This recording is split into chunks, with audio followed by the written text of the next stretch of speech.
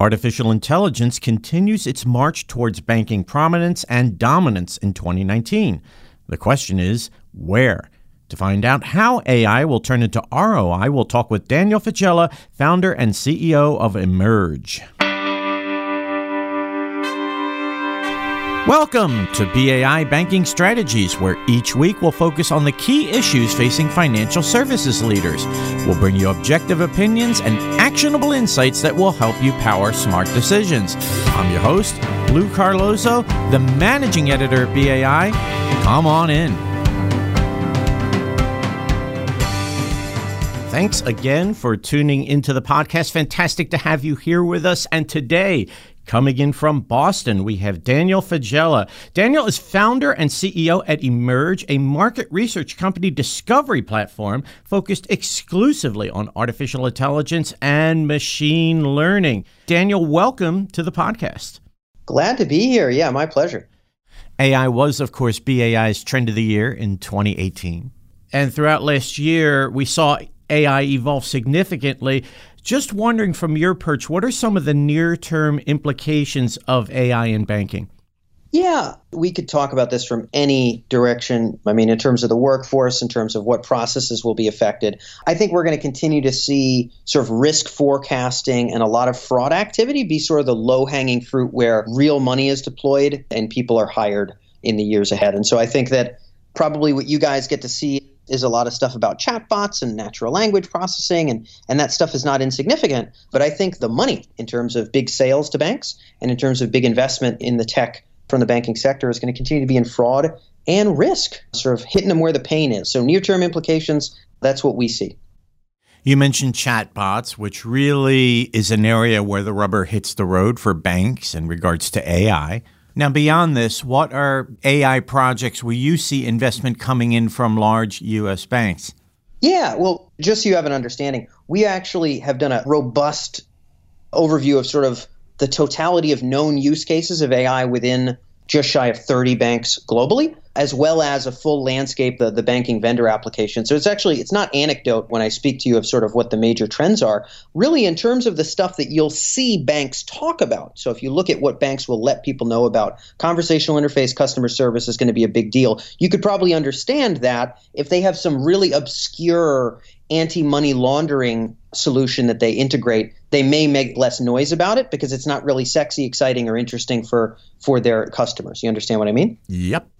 So in terms of major areas, we can break this down however you want. Capability is one really important way to look at it. So in terms of capabilities, the areas where you'll see sort of the most innovation and the most investment, at least thus far, are in areas like risk forecasting and monitoring, are in areas like essentially anything related to data collection and analysis for customer data, for text data, financial data. There's a lot of work in the conversational interface space. There's not as much traction in terms of actual ROI, but there's a lot of investment there.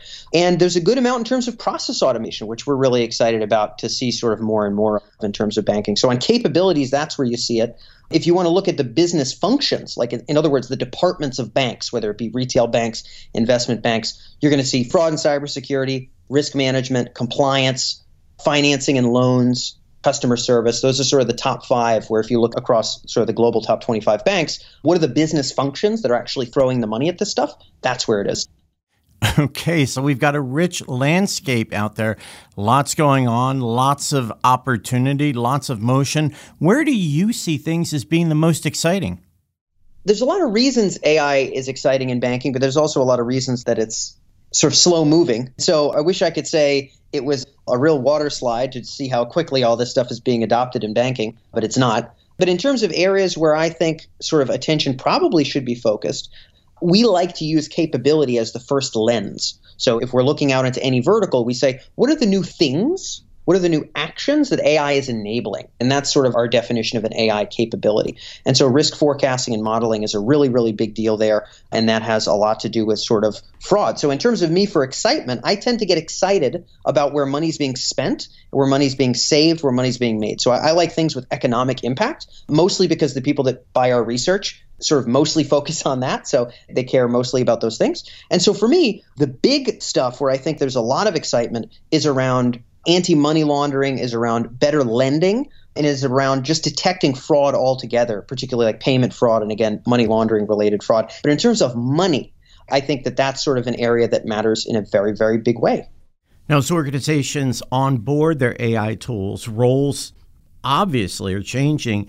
What roles do you look at as evolving or changing in the industry, and what does this mean for the workforce? This is one of those big pivotal questions. And although we could look at, let's say, an individual role, like somebody in lending who's sort of approving loans, for example, some kind of underwriting position, I think the broadest trend is that, roughly speaking, anyone with a very low context job will have to, whether they want to or not, be pivoting more from sort of doing manual processes to sort of overseeing the technologies that enable those manual processes. So I'll give you an example. Again, we could talk about lending anecdotally. We could talk about any sort of boring back-end paperwork gobbledygook that happens in the finance world. Any role where it's more or less the same kind of inputs landing on someone's desk, then the same kind of outputs that they have to hand off to the next person's desk, a lot of those positions are not really going to be able to be sustainably manned by a human. If that sounds like your job and you're listening, then that would be sort of low-hanging fruit potentially on kind of the automation scale. And the broad shift is that repetitive work, where, again, inputs and outputs are relatively the same in a white-collar context, is going to be the stuff that gets sliced off. And the folks there that survive are probably going to do one of two things. We have a much deeper report on this. I actually did an entire TEDx talk on this. Roughly speaking, sort of two things will happen if those folks want to stay around. Number one, they'll learn to master the new technologies that are taking over that domain of the business. So this could be sort of a machine learning system that maybe makes better assessments around loans, or sort of aggregates different types of data to sort of project loan risk in some way, shape, or form. So mastering the technology that's going to take over repetitive work would be one. And number two would be having more than one domain of focus. So if you have a role where you are simply dealing with paperwork type X, and that's all you do, same kind of stuff lands on your desk, and then you hand it off to the same person sitting at your right, all day, every day, more or less, that's a lower hanging fruit scenario for being automated than if you have multiple contexts in which you operate. In other words, let's say maybe you do work in lending, but maybe that also intersects with talking to the sales team. So you get a sense of sort of what kinds of loans are coming in, and your role is sort of cross-disciplinary. In other words, you have to communicate what's happening in one department to another, or use information from one department to make decisions in another. That very high context kind of decision-making is almost certainly not going to fall into the domain of machines within, let's say, the next 5 years or decade in financial services. So spreading ourselves across multiple contexts and really using the full human brain rather than hitting repetitive tasks, or learning to master the machines that master the repetitive tasks. This is sort of the grand dynamic of workforce stuff that I think is going to be critical. Again, whole TED Talk on this, but this is me going quick. Yeah, I wonder if in the TED Talk you thought to cover the low-hanging fruit of replacing podcast hosts. Yeah, programmatically generated personalities, I think within 15 years will be viable. I think you and me probably got another solid 10 before we're out of a job. Okay, changing gears here. There are some easy-to-use AI tools to implement. Where can banks start, and what is it that they need to be aware of as they do? Yeah, I mean, this is really going to vary bank to bank. And to be honest, there's a frame that I very much do not like to enter, assuming people are interested in making money or using AI for fruitful use. And that frame is, how can you use AI? I think that's a very gruesome frame to approach. We have something here that we call toy applications. So I'll explain what I mean. So a toy application is something that a company, normally these are enterprises with a lot of money and maybe not that great of an idea of their own priorities, or a very complex team structure where decisions are made in really arbitrary, weird, gobbledygook ways.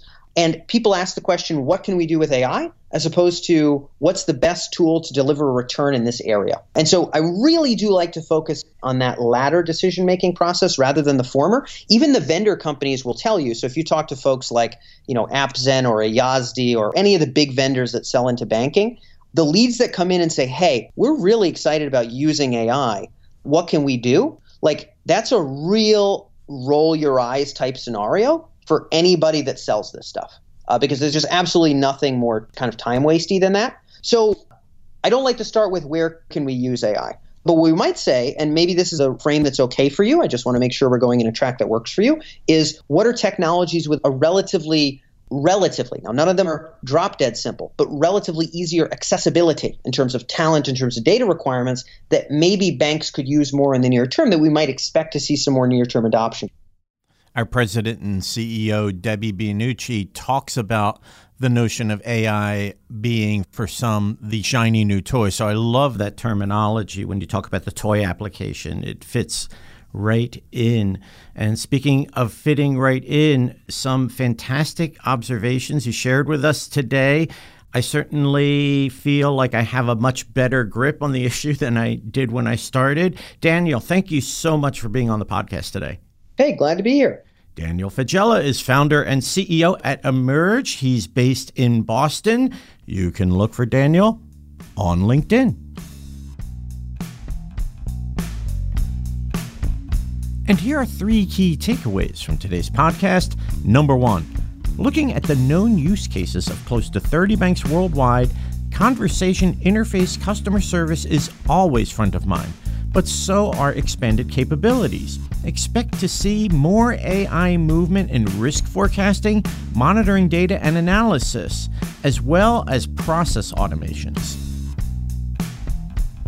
Number 2, on the manual labor front, anyone with a low-context job will pivot from manual processes to overseeing the technology that replaces them. Those who input and output information will see and experience a shift, yet master new technologies such as machine learning that work with loan paperwork, for example. And number 3, in AI, beware of toy applications. Asking, what's the best tool to deliver a result must trump the general question of what can we do with AI. Frankly, it's a roll your eyes proposition that wastes time for banks and vendors. Instead, look at specific problems that specific solutions can address and tackle. Welcome to Decision Time, where our podcast guest walks us through a major decision they had to make, how they made it, and how it has impacted their career. Attention VC shoppers, how do you finance a new AI company? Or if you decide to take another path, how do you make the ninja leap from starting a martial arts academy to a successful e-commerce platform that fuels the ultimate dream?